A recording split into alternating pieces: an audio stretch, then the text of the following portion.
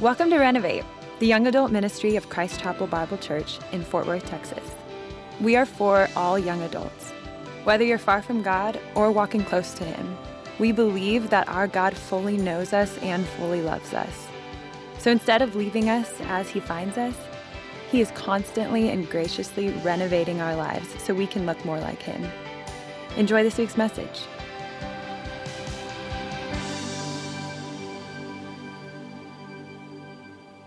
Well, good evening. How are we doing? Pretty good? All right. So, tonight we are talking about sex. Which, if tonight is your first time, if you're new with us, nice to meet you. My name is Josh. We're about to go on a journey together. And also, I'm sure your friend is like, dang it, tonight of all nights, no, we don't talk about sex every week. We're talking about sex tonight specifically because we have been walking through a series called How to Ruin a Perfectly Good Relationship. The basic idea, man, everyone's really jazzed about sex. I can tell there's a lot of murmuring happening in the room. But the basic idea of this series is that we're actually pretty good at ruining relationships on our own. The problem is that we don't always know what we do to ruin them, right? Like we know that our relationships aren't exactly what we want, we just don't know why, right? And so we've kind of walked through all these different steps on how to ruin a relationship. We've talked about friendships, we've talked about singleness, we've talked about isolation, we've talked about kind of where we put our hope and all those things. And so tonight we're gonna finish the series with step 5, which is spending years developing unhealthy sexual habits. Right? Step 5 in ruining a relationship is spending years developing unhealthy sexual habits. And so I'm excited because I think that if we're honest, the sexual habits that we create over the years absolutely shape our relationships.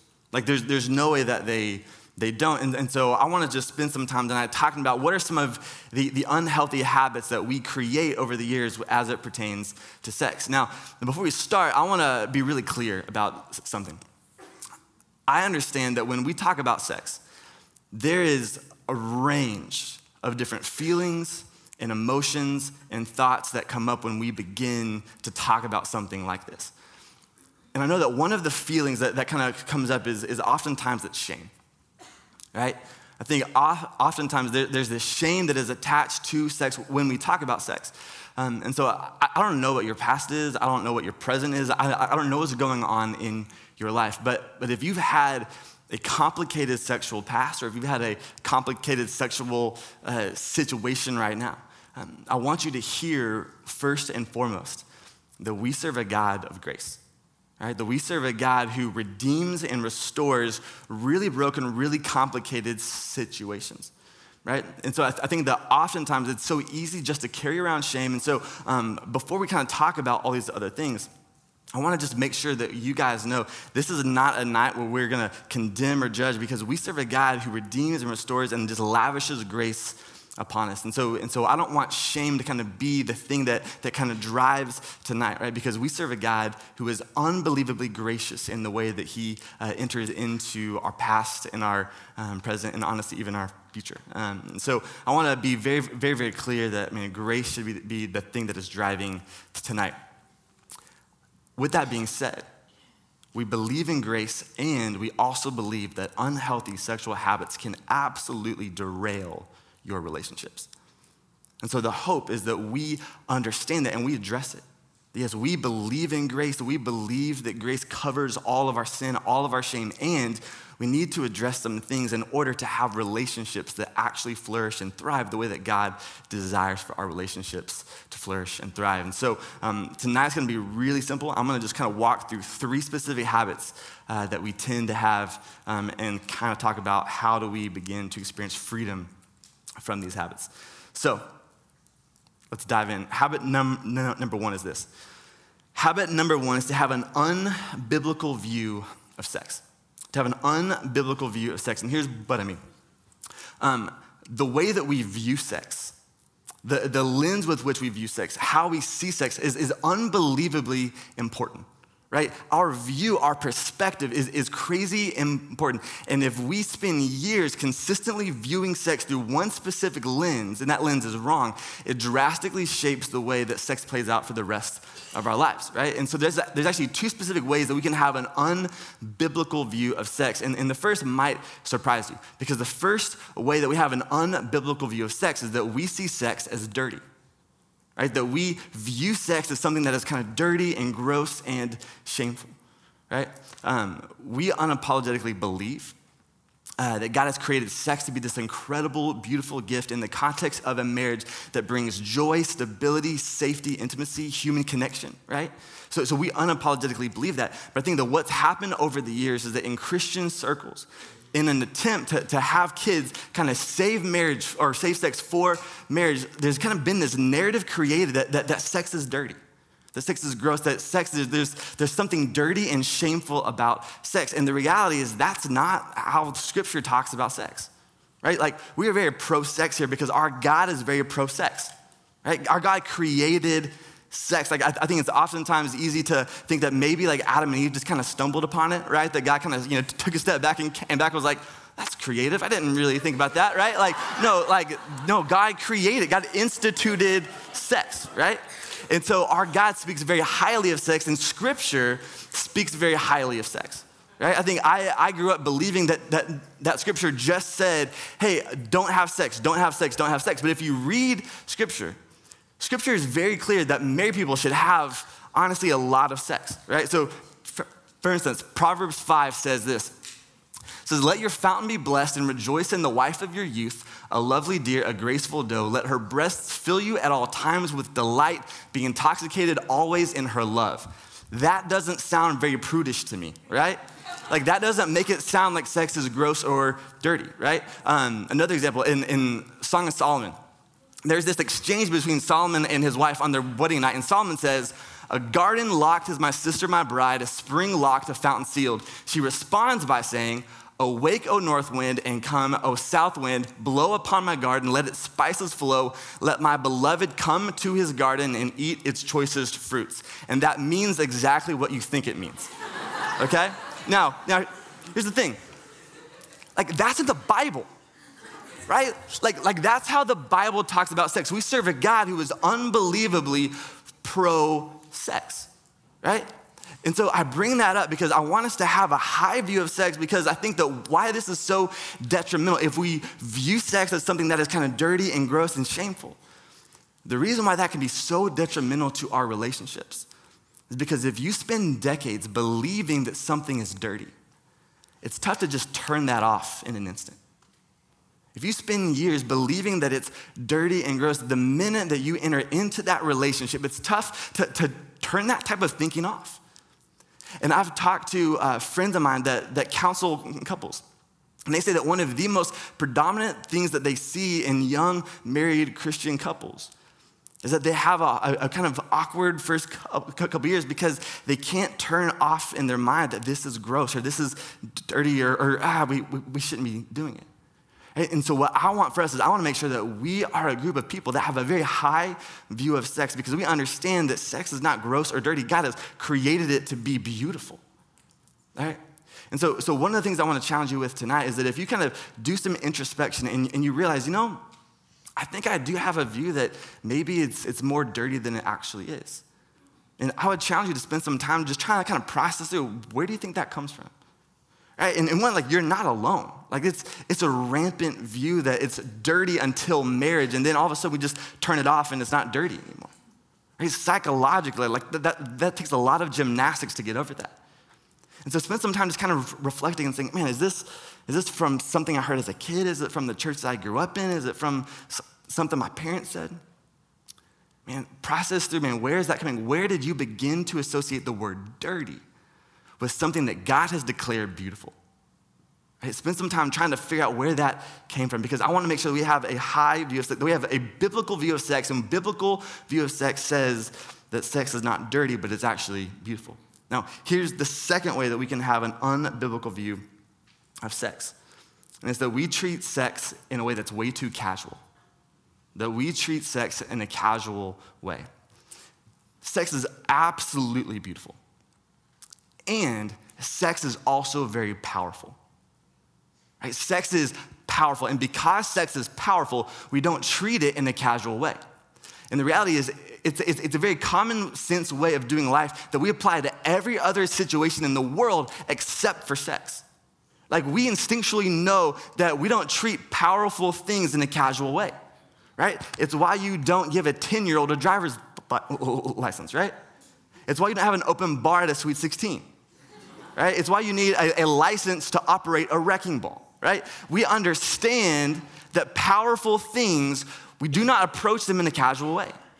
Yet, despite the fact that sex is unbelievably powerful, it's easy to just kind of swing the pendulum the other way and say, yeah, sex is so beautiful that we should have as much of it as we possibly can. We should boil it down to being something that's purely physical, and then we just treat it in a very casual way, right? But what we see in Scripture is that there is power in sex that should allow us to kind of take a step back and have a reverent view of sex because we understand the power that it has, right? In fact, the majority of the time when you see passages in Scripture that call us to refrain from sex, it's not because it's dirty, it's because it's powerful. And Scripture says, I want you to understand the power of what's happening, right? So, for instance, Song of Solomon 2 says this.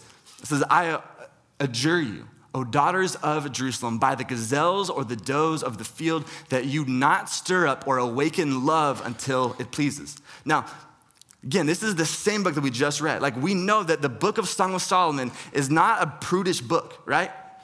This is a very pro-sex book. Yet, in this same book, this is a refrain that's seen over and over and over again. And what's interesting is this word for adjure is a Hebrew word that means to make an oath. And what she's saying here is, hey, I adjure you, I like to promise me. Make an oath with me that you will not awaken love until it's time, that you won't awaken love until it pleases. Why? Because it's powerful. And once you wake that part of yourself up, it's not going back to sleep. Saying it's powerful, so don't stir it up, don't awaken it before it's time, right? Scripture is so clear that the refraining that it calls us to is not because it's dirty or gross, but because it's powerful. Right? And we see that all throughout Scripture. Now, maybe you hear that and think, all right, well, what's so powerful about sex, right? Like, we hear that, but like, what makes it so powerful? Great question. I'm glad you asked. When God created man and wife in Genesis 2, God sees man, he says, hey, it's not good, it's not ideal that he is alone, so he brings him this woman, they get married, and we see the very first marriage take place, and there's a really interesting phrase that is used to describe kind of the purpose of what marriage is, and it's in Genesis 2:24. It says, therefore a man shall leave his father and his mother and hold fast to his wife, and they shall become one flesh. Something really interesting that I want to point out to you. This word here for hold fast is a Hebrew word, davak. And what davak means is it means to literally stick together like an adhesive. It means to be glued together. And what he's calling the man and the wife to is he's saying, hey, I want you to hold fast to one another, that you stick together like an adhesive in a way that you become one flesh. That you go from being two to being one, and you are so glued together, you're not coming apart. And the way that God has so strategically allowed that to take place, or one of the ways that God has allowed that to take place, is through sex. And this is where our bodies prove the word of God to be so cool. So biologically, when you have sex, your brain releases oxytocin, which is commonly known as like the cuddle hormone, right? It's the same thing that is released when a mother is breastfeeding, right? And it bonds you to the child, right? It is the bonding chemical in our brain. And so our God has so created sex to work in such a way that when you have sex, in the context of husband and wife, what happens is your brain says, that's my person. That's my person. And it connects you, it bonds you. It takes two people and makes them one, right? It bonds you. And so in the context of a marriage, what the oxytocin does is it promotes fidelity. It promotes oneness. It creates unity. It brings them together in a really powerful way. It's beautiful in the context of marriage. However, because the oxytocin is the exact same things that make breakups disproportionately more messy when you've been having sex. I've walked with a lot of people over the years through breakups. And I can almost tell you in the first 5 minutes, without even asking, if they've been having sex. Because there is just this weight and this gravity. And you know why? Because two people have become one. And when two become one, they're not supposed to go back to being two. They're not supposed to go back to being two. And when you rip an adhesive off the wall, it's painful.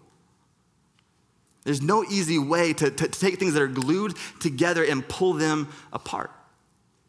And so again, like, I'm not trying to have some sort of a judgmental stance, like, man, I have nothing but grace and compassion, but I want us to understand how God has created our bodies to work is from two people to become one.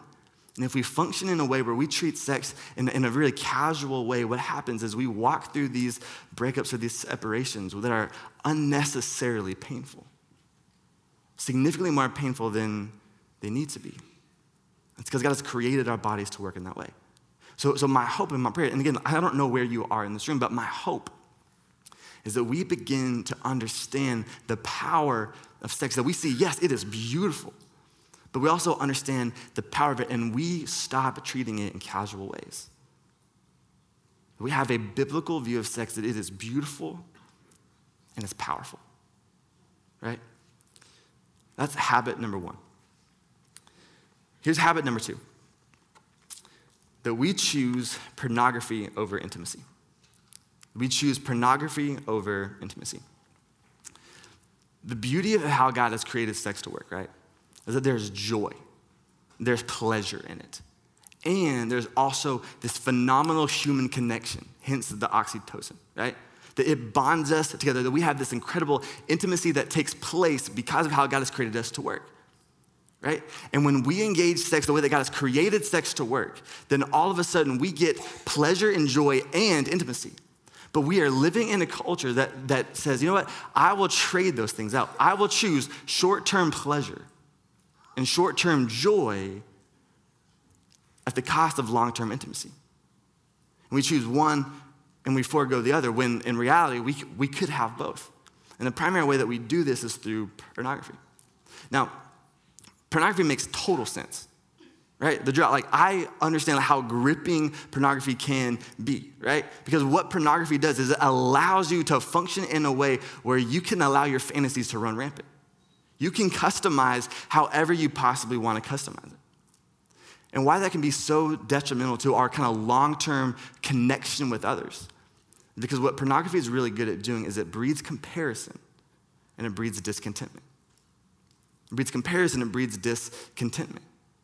Right? And so when you enter into a relationship with another person, they're having to compete with years of images, with years of certain attractions and desires that have been happening in our brain. And there's something detrimental that comes with that type of relationship.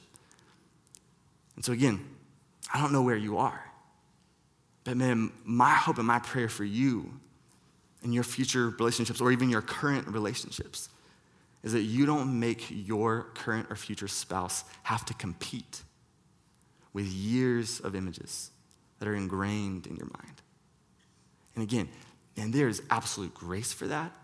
There's there is healing, there is hope, right? Like, it is not too far gone. You're not ruined. But I want us to understand the gravity of how this has been designed to work, that it is absolutely designed to breed comparison that will inevitably lead to discontentment. Again, I've talked to counselor friends of mine who have said, man, there are so many cases of people that look at pornography for years, and once they get into a marriage, they think, oh, now I have the real thing. And what happens is their bodies betray them. Their bodies don't function the way that their bodies are supposed to function, because a real person can't compete with an actor. A real person can't compete with an image. And so, man, my hope and my prayer for us is that, man, if this is a struggle for you, again, you are not alone. And if you hear that and you feel like you're alone in this room, trust me, you are not. But if you were to think honestly, say, man, I feel like I'm trapped, I'm stuck, man, I'm just addicted. And we have so many ways here that we can help. Soul Care has these classes called Redeemed Sexuality, and they are classes, they're groups of men and women who will gather together and experience freedom and try to experience freedom from all these things, right? And so my hope for us is that, man, we don't trade pornography for intimacy. That we don't want short-term joy at the expense of long-term intimacy, but we say, you know what, I want both. I want pleasure and I want human connection just the way that God has created it to work. But here's habit 3. I'm with you, bro. Habit 3 is we associate your desirability with physicality. Associate your desirability with physicality. Realize that may sound weird, but here's what I mean. We all want to be wanted, right? Every single person wants to feel wanted. We want to be desired. We want someone to find us desirable, right? And for some of us, we've had people from a young age who are speaking truth into our life and allowing us to see that we're wanted and loved and desired, and it has nothing to do with our physicality. That just because of our intrinsic worth and value, we're wanted. But for others of us, we've spent a long time not being told that, without people speaking truth into our life, craving, man, what does it look like to be wanted? And the reality is, the moment that someone wants to be physical with you, you can't help but feel wanted. It's one of the most intoxicating feelings in the world, because few things make us feel as desired and as wanted as someone wanting to have sex with us, right? When I was 16, I was in this really bad pop punk trio. I played drums, and we were playing a show, and this random girl in the crowd yelled out, "Yo, drummer, I want to have your baby." And I heard it, and I was like, that sounds like a real bad life choice. However, I am flattered, and I remember like walking around the rest of the night, and I was like, "Hey, man, were you the one that had a random chick want to spend the rest of her life with you, or was that me?" Okay, cool. Or at least the next 18 years. And so I remember thinking, like, that's like, wow, like you feel desired, right? And when we have those kinds of experiences, like, few things make us feel as wanted and as desired. And so for whatever reason, and I'm so sorry if this is you. I'm so sorry if no one's ever spoken truth into your life and allowed you to see the intrinsic worth and value that you have as a child of God. But in those moments when we crave the feeling of just wanting to be wanted, it's so easy to find our desirability in physicality. And we begin to believe that we're only as wanted, only as desired as someone is willing to sleep with us. And if we adopt this mentality, if we believe that we're only wanted, we're only desired in relation to our sexuality, then what happens is you run the risk of consistently feeling rejected. Consistently feeling rejected. Right? An example I see play out in dating often is someone will be dating, and they'll, let's say they're making out, and things just kind of begin to ramp up, right? And someone stops and they say, "Hey, you know what? I'm just feeling conviction. And I really want to lead you away from sin, away from guilt, away from shame, and I want to lead you to Christ. And I know where this is going, and I want it to go there, but I just feel this conviction from the Lord that we just need to slow it down and maybe just take a step back, and I'll see you tomorrow." If someone says that, that's admirable. Like, it is admirable for someone to sense conviction and then respond with obedience. However, like you should feel honored. You should feel honored if someone has the conviction from the Lord to lead you into holiness, right? But if you associate your desirability with physicality, then you don't feel honored, you feel rejected. You don't feel honored that they're trying to lead you into holiness. You feel rejected, and lies begin to come into your mind saying, well, am I not attractive enough?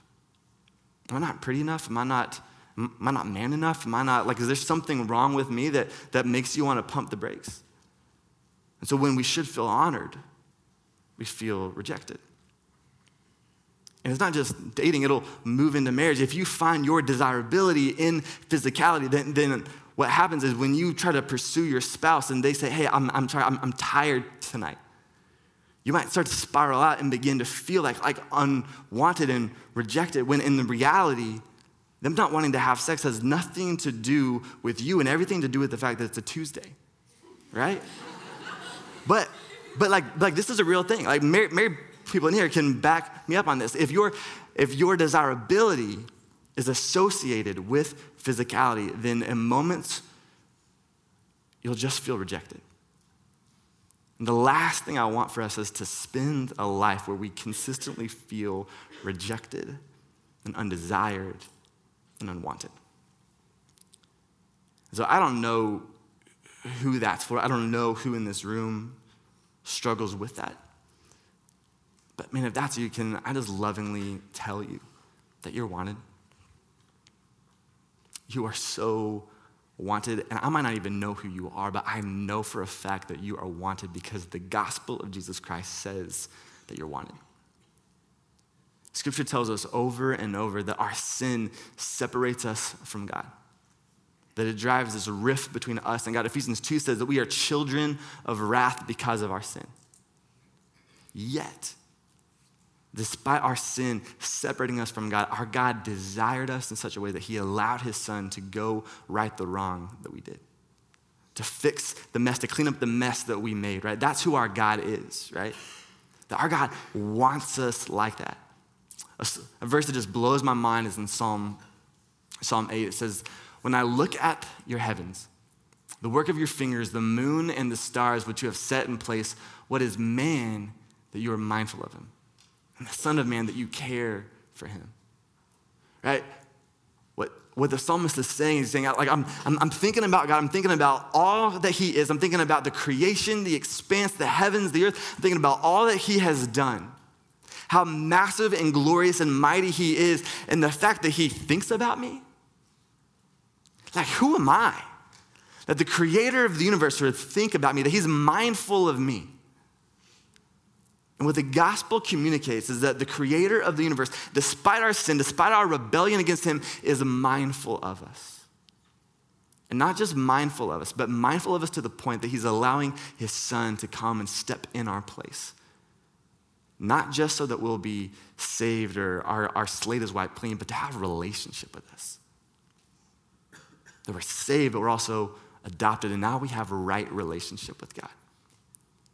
So make no mistake, in the moments when you might not feel wanted, the moments when you feel rejected, and look at the cross, because the cross declares you are wanted. You are desired, and God sent Christ to prove it. Now, let me close with this. This might sound weird coming from a pastor, but our hope is that you have a phenomenal sex life. Hang on. And what I mean is that when you look at how Scripture lays out sex, and we serve a God who is pro-sex, we serve a God who has created it to bring joy and delight and human connection and flourishing and all these amazing things. And my fear is that because of the way that our culture operates, we shortchange ourselves. That we settle for sex that's good, but it's not great. That we'll settle for short-term pleasure and forego long-term connection, long-term joy. So my hope in all of this, again, is not to beat anybody up. It's not to shame anybody. My hope is out of an understanding of how the Word of God lays out sex, how our God has so lovingly, graciously created sex to work, that we have the eyes to see it as beautiful, that we respond with obedience. And so my challenge tonight is that I want to spend some time just thinking about, man, where do I struggle? Because my guess is that every single person in this room is affected by sexual sin on some level, either yours or the sin of others. And so my hope and prayer is that we are people that just stop and reflect, and we think, all right, like, where do I need to make some changes? And is it in the way that I view it? Is my perspective wrong? And is it pornography? Is it where I'm finding my worth and my value? That we spend time trying to figure out, man, what sort of habits do I need to begin to ask the Lord to break? Because I believe that we serve a God who breaks the chains, who breaks chains of things that have just keep us enslaved. And so my hope and my prayer is that we can be people that trust God enough to say, all right, God, I want to handle sex the way that you've created it to work. I want to experience the joy and the connection and all the things exactly how you've created it to work. So may we be a people that take the word of God seriously in such a way that we pursue sex the way that God has created it to work for our joy and his glory. Let me pray.